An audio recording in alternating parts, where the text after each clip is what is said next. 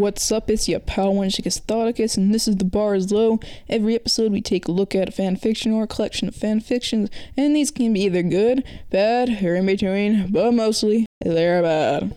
I had to make Rarepairs into a series because even though I managed to cram 11 fics into the first Rarepairs episode, which is probably the most fics I've done in a single episode, there were still so many ships I didn't get to. I'm probably going to be saying that in Rarepairs 3 too, because there probably will be a Rarepairs 3. There's still a lot of shit I wanted to get to that I wasn't able to. Today we got a pretty even balance of straight, gay, and lesbian couples, although maybe it's a little bit tipped towards the straight side, but not really by much. Last time the fics I chose tended to be focused around certain characters more than others, but I've also tried to balance that out here, and I feel like I was more fair this time in who's represented. No one gets too much spotlight, I think. So, let's just dive right into this shit. Let's talk about some goddamn Rarepairs. This first one is about how Azula keeps escaping from the asylum. Now Zuko's getting real sick of this shit, not only because it's just annoying on its own, but because June is the only person who's been able to track her down and her prices are ridiculous, even if you're the Fire Lord, I guess. The whole gang goes on a wild hunt to find Azula, but to no avail, so eventually they're like, okay, we've gotta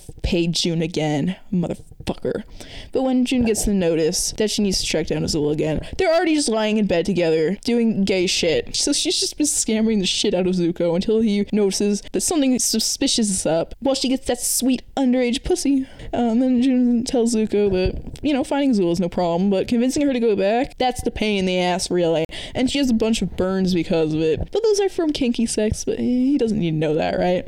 And Zuko's like, but how does she keep escaping? And June doesn't say shit, but she's thinking, it's because I keep breaking her out, dumbass. Oh my god, Zuko has the worst case of dumb bitch disease I've ever seen. That's gonna be our real theme today. He's so dumb.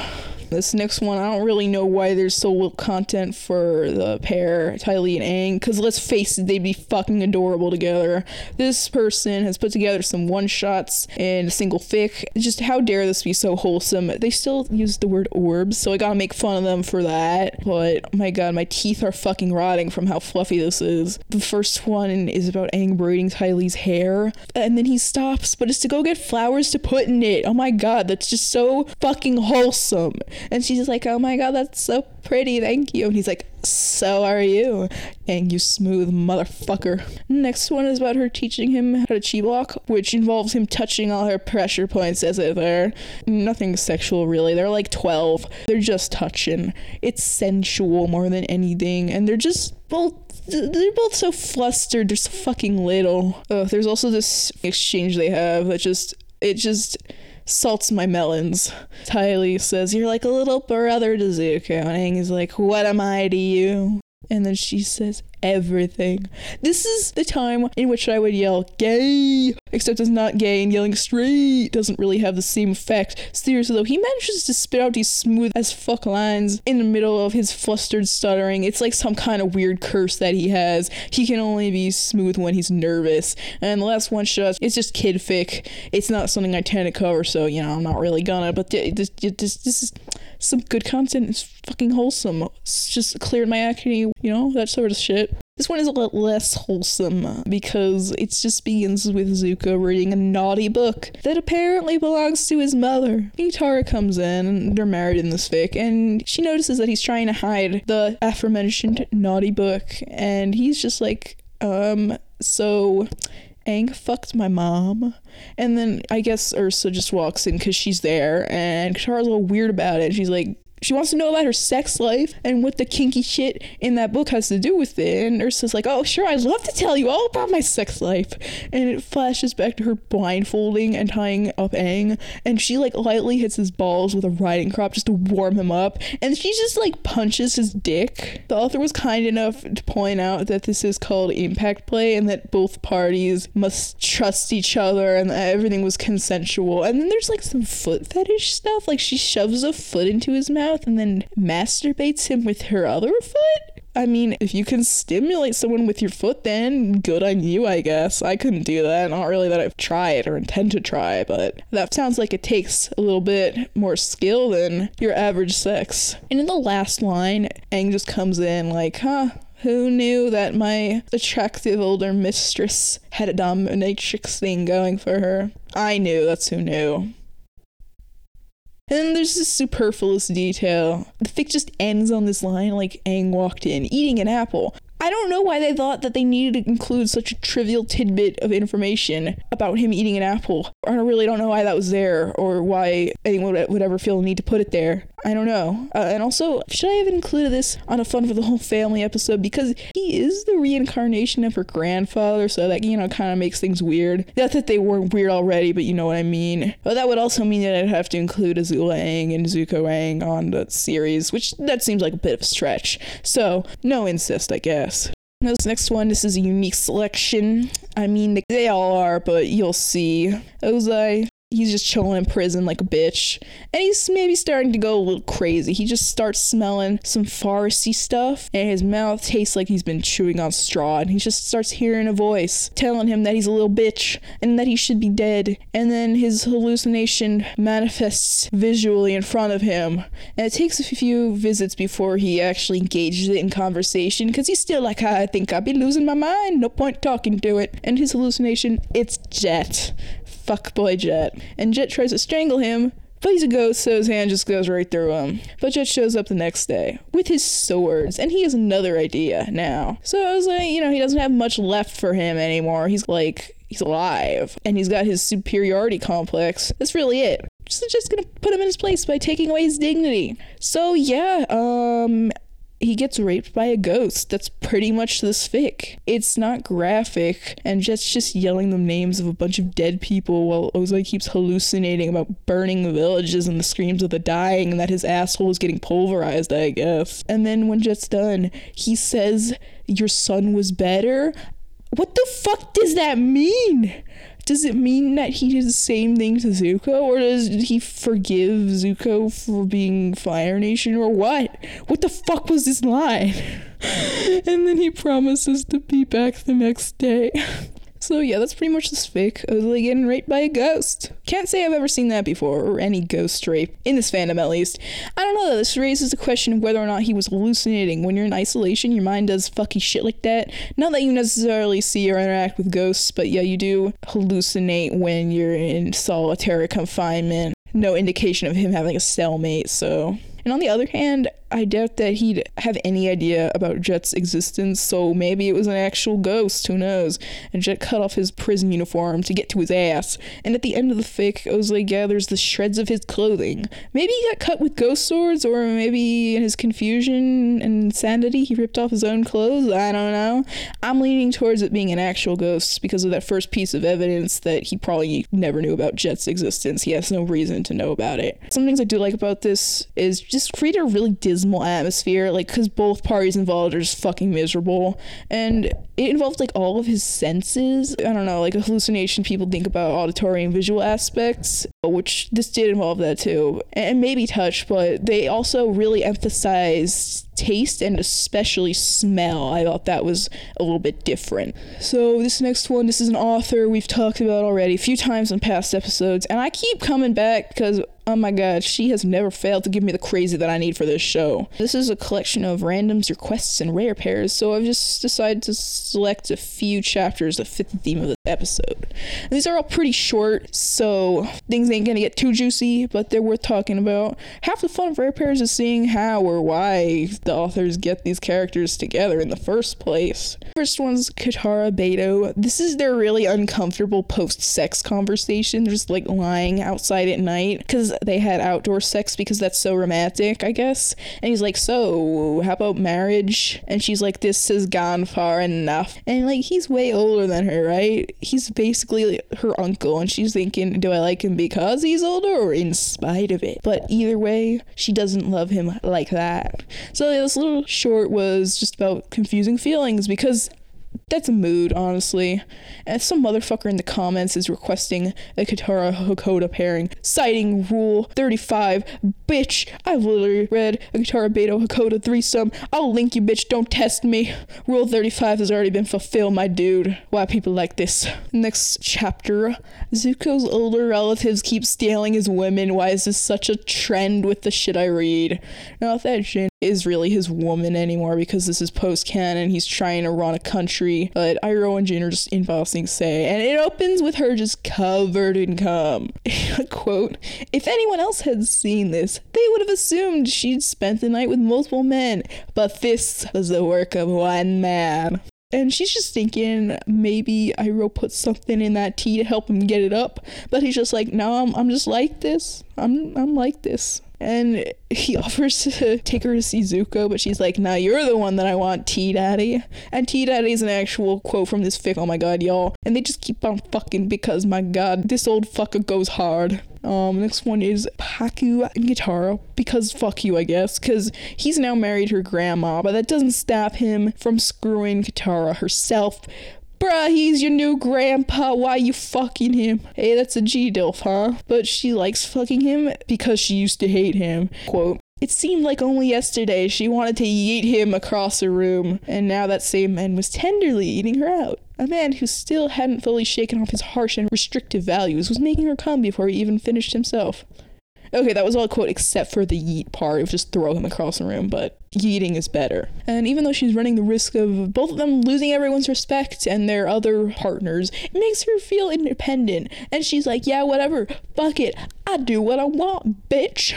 So this next one's pretty angsty. Basically, Azula has given Ty Lee a bunch of just great emotional scars. So Ty Lee's like, what if I fucked her mom? It's really depressing sex though, because Ty Lee is so fucking sad. But Ursa's like, yeah, this is fucked up. I shouldn't be screwing a 13-year-old or whatever, but this girl needs to heal, so I'm gonna be here for her. The last selection from this fic is a threesome, which I normally avoid threesomes or other orgies in this series, because that's just a bunch more rare pairs we gotta deal with. But this was just here, so I thought I'd include it. Azula's one day like, oh, hi, May, would you like to spy on Zuko for me? And May agrees to go on Zuko's ship because she wants to see him again. But Zuko, a fucking dumbass, is so intent on capturing the Avatar that he ignores her, and she's like, well, never mind. So one day she runs into Arial on board, and they strike up a chat, and then Zhao comes along for whatever reason, and they're like, hey, how about a threesome?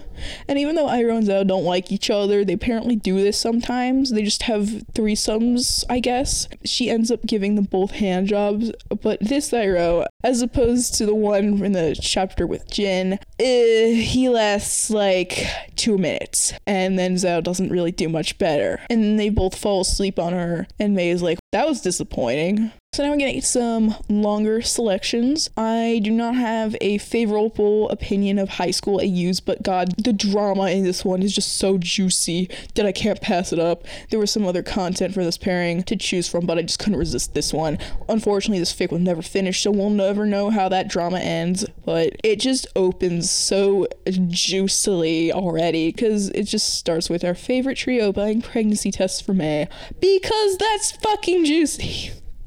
And Azula's like, hey, you can pee on those sticks at my place, how about that? But May's just like, no! And both of them look at her, and she's like, yeah, we can't do it at your house because your dad knows my parents, not because I'm fucking your dad and might be pregnant with your sibling or anything. Juice. The fucking drama of it all. And of course, once the tests all come out positive, they asking her who the baby daddy is, and she's like, I don't know. But they're suspicious because May doesn't exactly sleep around a lot. And oh my god, this is just so much more awkward because she's friends with Azula. I'm fucking dead. Azula and Ty Lee are like both so oblivious about who May's been screwing, because in this fic they're dating each other. They're just super gay, and May's just third wheeling constantly. Their dynamic is like my high school experience though. That was what my group was, but I wasn't the third wheel, so that was nice. But oh my god, this is just my high school experience minus the teen pregnancy and the dad fucking stuff. Ty Lee has like a fucking wicked idea though, and she's like, yo, what if you fucked someone and made him think that he's the father, because May doesn't know if she's gonna have an abortion yet. And Azula's like, hey, how about you fuck my desperate ass brother who's been in love with you since middle school? Dad might finally kick him out of the house if he fucks up like that.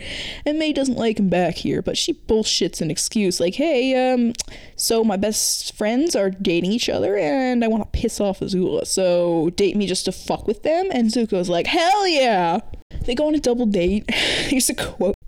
Azula and Ty Lee exist in their own world of Azula saying something cruel and Ty Lee swooning over it. That's my high school experience. I want to say the Wenchik Castolicus experience, but it's not, because I was not Wenchik Castolicus in high school. I only adopted that moniker after I escaped from that particular prison. And Zuko's like, hey, let's go to the batting cages on our date because that's really romantic. Bitches love batting cages. And May's like, okay, that sounds awful. And he drives her home because it's the honorable thing to do. And she's like, okay, I gotta suck it off and fuck him. And that goes down. It's not exactly high quality sex, but it accomplishes what it's supposed to do. But the next morning for Zuko is a fucking disaster because Ozai is just waiting for him at the bottom of the stairs. And he's like, I saw you hang out with May yesterday. Father, it's not what you think. I won't hesitate, bitch. No, really though, Ozai is like, she's just trying to humiliate you in some way. I mean, like, she's not even out of your league. She's in another whole ass sport. And Zuko, a bona fide dumbass, is like, well, she wouldn't have fucked me if she was trying to humiliate me. And then, like, he shatters a coffee pot in his rage and he's like, excuse me, bitch, you wanna say that again? You wanna say that you fucked my underage girlfriend again, bitch? And he's just like, I don't get what's the big deal. It's not like I got her pregnant. Oh, you're so fucking stupid, Zuko. You're the dumbest bitch alive. And Ozai is like, you know what, I don't want you going out with her. Or, anyone else either. Yeah, I almost slipped up there, but Zuko notices something is up with how he talks about May. And he's like, do you have something against her? Ozai just ends the discussion. It's like, be gone, disgraceful failure of a son. And the next scene is Ozai and May meeting up. And he's like, so you fucked my son. And she's like, why are you mad? I can fuck whoever I want. This isn't exactly a committed relationship. I mean, you break the law and cheat on your wife every time we fuck, so... And then he begrudgingly accepts that she can do whatever, or rather, whomever she wants. She keeps fake dating Zuko. I love her and how she gives zero fucks about anything. He's like, hey babe, can I kiss you? And she says, yeah, whatever. She's so romantic, guys. Meanwhile, May's feeling like shit because I guess that's how pregnancy be. And her mom forces her to go to the doctor to see what's going on, even though May already knows. And once they find out, her parents flip the fuck out, and May goes with her plan, telling them that she fucks Zuko, he's probably the father. And her mom's like, you know what we're gonna do? You know what we're gonna fucking do, young lady? We're gonna call his parents. And she just has a well fuck moment. She didn't consider that as a possible scenario. But that's where this fic was discontinued, right when it was about to get so juicy. Normally, when I encounter a fanfiction in which Ozai impregnates a teenage girl, I'm ready to climb into my computer to yeet him into oblivion, but I don't even care because this is some top quality drama right here. So this next one, a little more serious in nature.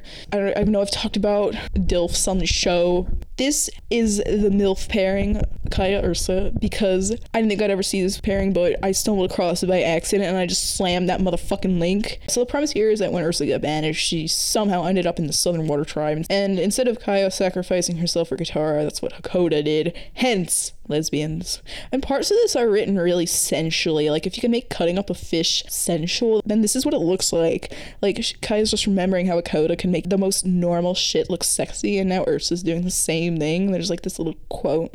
What are you thinking about? Ursa asked, scraping entrails into a skin bag to bury in the snow and save for bait. She glanced up at Kaya with a small, sweet smile. Your hands were so soft when you first came, Kaya blurted. This absolutely radiates gay energy. This is like the essence of what being in a lesbian relationship is like. Not the fish cutting part, but just thinking about all these weird little details about your girlfriend and how much you love those, and like really bizarre compliments that make you feel good and can't really explain why. And I feel like the blurted part really adds to that. And the main point of this fic, though, is for Ursa to monologue her backstory. Of course, she's angsting about how she'll never see her kids again, probably, but she's still making an effort to get to know Sokka and Katara. So here's a passage from this with symbolism and shit. It's like pretty fancy, I guess. somehow sitting on her heels behind a dead fish. Fretting and unhappy, she still held on to an air of stateliness, even of grandeur, which brought to Kaya's mind the women in stories who were found dancing on the beach or singing in the middle of a blizzard, who came home with villagers and married them, but who warned them not to look too closely at them, not to come inside when they were braiding up their hair, or to open the basket they carried with them. And always in the stories, their warnings went unheeded, their baskets of secrets opened, and their lovers saw too much or heard too much, and the women would be gone, transformed into seals or seabirds or whatever else they had once been, vanished into the snow and waves. For a long time, all that could be heard between them was the sound of their oars dipping into the water. Kaya watched Ursa, and Ursa watched something beyond the horizon. At last, unable to bear it any longer, Kaya broke the silence. "My love, your eyes are gold. I've known you were Fire Nation since the day I met you." Ursa started at her words, jerking the oar sharply. Her eyes met Kaya's with a look. She looked hunted, like a creature at bay. "Ursa," she tried, her voice gentle, "if that's what you were afraid I would find out, I already know. It's okay. You don't have to be afraid."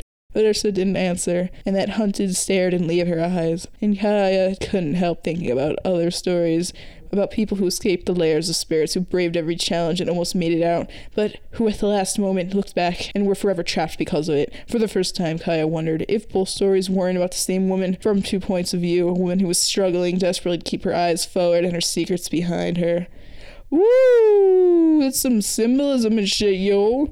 I know it says weren't about the same woman. I think that's the typo, but yeet. That's some shit right there. The next scene, they're lying in bed together, and Ursa's telling her backstory, according to the comics, and she's speaking in third person as if that's gonna make it less obvious that it's her, but if that's what she needs to do to cope, then sure. So, she loves some dude from her hometown, but then Ozai came along, and he was like, "Yo, marry me," and Ursa was like, "Fuck this guy," and she refers to her time as a princess as a former life, like she just get away from it all, and then she just ended up in the deep south somehow. She says that she has to leave again, but Kaya's like, "No baby, you're safe here," and she has like all this fucking guilt because she's the woman who, quote, made Fire Ozai, and she left her kids with him, yo, so that's kind of sucks. God, everyone had this fucking deep crushing guilt in this episode, of which there will be plenty more of in the next fic, I assure you. She's afraid of never seeing her kids again, but she also is afraid of seeing them again because she doesn't think she'll,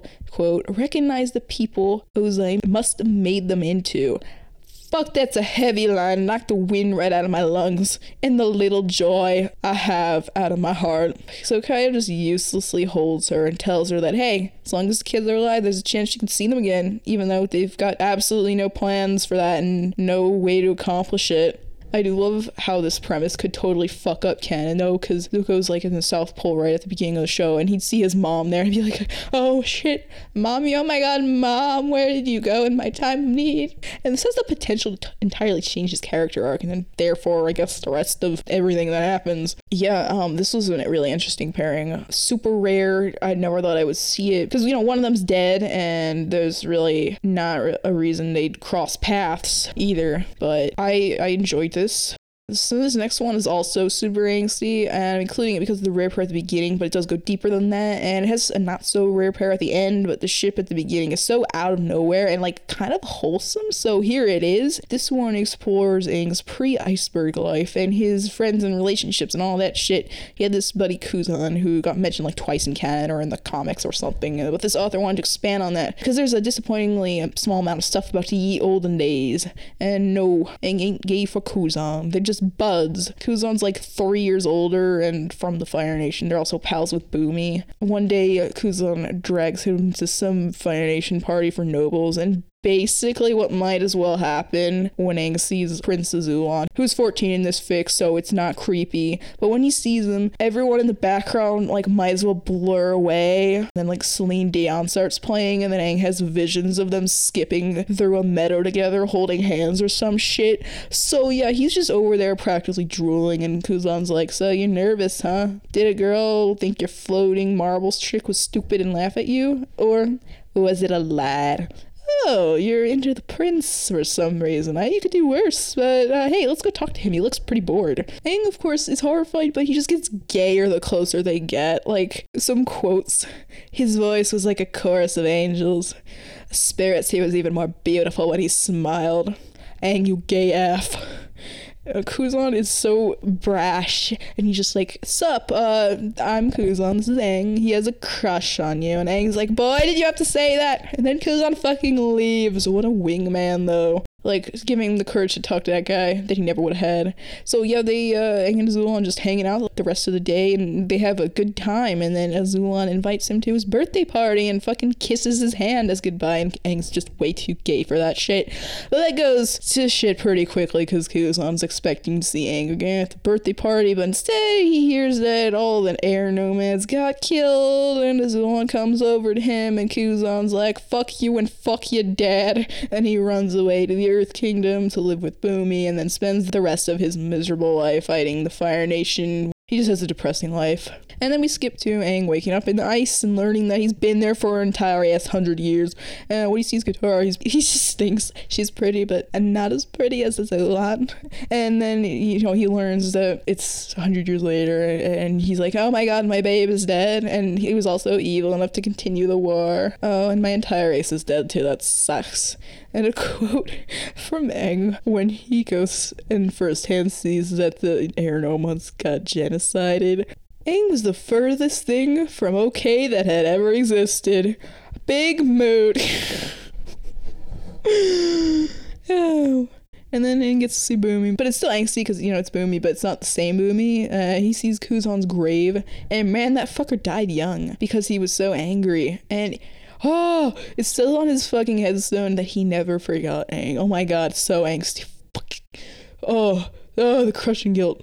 And then we get to a conversation between Aang and Zuko, and my problem with this is that I'm not really sure where it falls in terms of chronology of the series, but Aang's caught feelings again. They just talking. He's like, you look like your grandfather, who I was exceedingly gay for. Also, I miss my dead best friend Kuzan, and I feel responsible for his death, and also the deaths of everyone else who died in the last 100 years. So Zuko's like, you have a crush on me? And he's like, well, yeah, but I'm not gonna act on it because I don't deserve happiness. Like, I have to kill a man. Damn, I'm just glad that my Fire Prince crushes skipped a generation. And then there comes a day during his training when he just loses his shit like, fuck this chosen one bullshit. I didn't ask to be fucking special. How the fuck am I supposed to save the world if I'm a goddamn mess who ain't even got over some shit that happened 100 ass years ago? 100 entire ass years ago. Fuck this shit, I'm out, baby. Everything is my fault. Yeet. Zuko goes after him eventually, and then they just sit there for a while Aang ruminates in his angst, and then he just hugs him and asks him to talk about his old life. My god, his backstory though. Kuzan was a bad influence but a good friend, and Aang says, we would often end up getting into fights or into seedy bars and clubs. Aang, you're 12, what are you doing in bars? What is he doing in bars, guys? And they basically have a conversation that goes like this. I fucked everything up and I'm a shitty avatar. No, you're not. Yes, I am. I want to die. Oh my god, why can't you just take the compliment? Eventually Zuko tells him that he needs him by his side, so, you know, every time we touch started playing in my head, and then it ends with Zuko and Aang meeting up again after the final battle, and then I'm just being kind of gay. Angst, gay shit, gay angst, existential angst, depression, blaming yourself for everything wrong with the world. I liked it. I'm wondering if many other fic authors have talked about them pre-genocide times. Maybe some unexplored potential there. So yeah, I like this. It had a little bit of a unique twist on it, aside from even the Rarepair. So to our last selection of the day. So your boy Zhao, he's pulled his fish in a bag stunt at the North Pole, and everyone's trying to talk him down like, hey, please let go of the moon, or just like, don't kill it, we'll do whatever you want. And Yue's being very compliant, but Sokka just kind of steps in to ruin everything, and a fight breaks out, and then Yue goes unconscious. When she wakes up, her dad's like, you're okay? All the organs are intact? Everyone's alive? Cool. Now for something to totally ruin that okayness. You gotta marry that dude, or he's gonna kill all of us. Now, it sounds like it's gonna be tasteless rape porn, but I promise it's not. There's not even sex in this except for like one sentence where it's implied, and it's really more political than anything. So yeah, she's gonna go fucking marry Zhao. Han, her now other fiance, is a huge asshole, as we know, and he pulls out a knife when he says goodbye to her, and I thought he was gonna try some fucky shit, but he's actually like, if you need to save a bitch, here you go. Use this knife I give you. And he calls Zhao Admiral Chow. I love it. But she throws the knife into the water like, oh, come on, I understand if you're paranoid and that bad things might happen to you if you get caught with a weapon, but stab a bitch. So she's on that ship back to the Fire Nation, and Zhao actually leaves her alone, surprisingly enough, and the fish is still alive, so there's hope of reuniting it with the other one, even though there's a blood moon every night and waterbending is dead, and yeah. But when they get there, apparently the mighty Zhao has a parade waiting for him, but Yue is like, my clothes, they're like designed for the North Pole. I'd get too hot to walk in a parade here. And I know this sounds, again, like it's gonna turn his bad porn, but when Zhao tells her just to go naked like the barbarian he thinks she is, she just roasts him like, yeah, that was really petty and immature for a great war hero. You trying to talk back to me? If you do that, you gonna sound like a little bitch. Suck it, Chow. And it was kind of dumb of her, or at least it made me anxious on her behalf for her to bring up that she was wearing too much clothing. But she just killed him with words, and I like that a lot. The next chapter opens with a dialogue between Ozai and Zhao. There's no narration, it's just them talking. Ozai's like, Zhao, you're promoted, and the girl you're marrying, she looks a little young for you, but that's none of my business. And you know you fucked up if fanfiction Ozai is calling you out for creeping on teenage girls. And Zhao's just like, notice me, senpai. Please come to my wedding. It would be such an honor. But Ozai just interrupts him to say no. That was such a loser. And then Azula shows up. She comes to gawk at the water tribe wench while Yue's getting ready for the wedding. And I love it when people use the word wench for obvious reasons. Good shit. Such a good word. Bring back wench. But basically, she's come to tell Yue that Zhao's a dumbass. Zhao isn't royalty, but both she and Yue are. Still, Azula makes it clear that it doesn't make them equals because, to quote, there's no such thing. I love her. She's such a conceited bitch. Then Zhao actually does not have sex with her on their wedding night, which is refreshing after reading so much fucking rape fic, especially in these arranged marriage ones. It's just like, boom, rape, oh yeah. I'm coercing you into everything. So yeah, Zhao may be a tremendous asshole, a dumbass, and a racist, but he's not a sex offender, so good on you, Zhao. The bar is so fucking low. He also wants her to go to this lunch meeting with a bunch of other military wives, and he's so sure that she's incompetent and wouldn't know how to act, but she's like, bitch, I'm a princess. This is the sort of shit that I do. Fuck your koi fish stealing ass. But the next day, the moon comes back, and then he loses his goddamn mind, and he's screaming at Yue, because maybe she has something to do with it, or maybe she has some information that he doesn't. But Yue suggests, hey, why don't you just, like, lie to the Fire Lord? That's a plan right there. And of course, this sounds insane, but if Zhao tells the truth that he has no idea what's going on, both he and Yue are fucked. After shit goes down with Ba Sing Se, Ozai really stops caring about the moon, and meanwhile, Yue is just fucking shit up for Zhao, making sure he doesn't have any allies anymore. He continues to slip further and further into irrelevance after Azula and Zuko come home following the capture of Ba Sing Se and Aang's alleged death. Furthermore, Azula and Yue both know that Zhao tried to assassinate Zuko and failed, which they say that would make Ozai not like him, but I don't know. I think he wouldn't really give a fuck. And then she decides to reveal that her mysterious connection with Moon Spirit is the reason that Zhao's a failure. Which, you know, that sounds dangerous to me, but okay. I trust your judgment, girl. And the eclipse is coming now. She's been there for a while, I guess, which means that the North Pole will have a chance to liberate itself from Fire Nation occupation. And Yue suggests that they both flee there. And Zhao's like, bitch, you kidding me? She's like, no, I mean it. Everyone's gonna be out for your blood and you're gonna be miserable, but, like, you're my husband and I'm their princess. I can make them accept you whether they like it or not. Like, you've been touched by the moon and I've been touched by the sun. That's some poetry right there. This fic ends with a wave hitting Caldera City and kind of a broad sweeping depiction of the future of the nations and the survivors, and it says that Yue Zhao and the fish live. They escape on a boat and they begin a voyage to their destiny, whatever that means.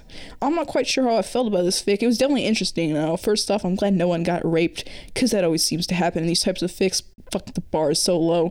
This makes me wonder about how they actually felt about each other too. Again, fics like these, usually he marries her because he's just a horny creep, but they didn't even fuck except for one time where it's kind of implied, and that part was like 2 sentences long and it was also consensual. She's just manipulating him the entire time, but the part at the end where she's like, no, really, I'll take you back to the North Pole, it's really telling. I feel like, I don't think she actually loved him, but she maybe felt bad for him. Oh, he's such a loser. Maybe he just wanted to marry her because it's kind of what you do when you conquer people sometimes. Not necessarily because he was a creep, but he was still kind of a creep. But he could have been much worse because, again, the bar's low. I liked Yui being a devious little shit, even kind of managing to con Azula. Goddamn girl, that's what fanfiction is for. Exploring characters who barely get any screen time or personalities. Definitely a unique little bit, not just pairing-wise, but with how they handled it. I don't know if I can say that I necessarily liked this, but it was interesting and for sure worthwhile read. So today we covered What Zuko Doesn't Know with an exclamation point by Dickard23, Dick and then ARD23. I'm Just a Kid by Jazzisms, Jazz IISMS.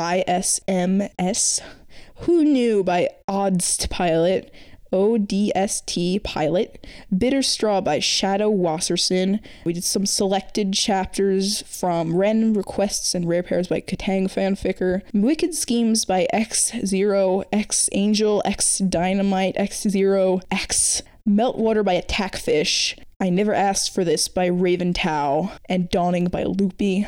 Bars Low is on Instagram. You can find us at Bars Low with an underscore in between each word. Follow us and know what's coming up next. If you want to drop a rating or review on iTunes, that'd be real cool. I'm not going to beg you for 5 stars. Give me however many damn stars you think I deserve.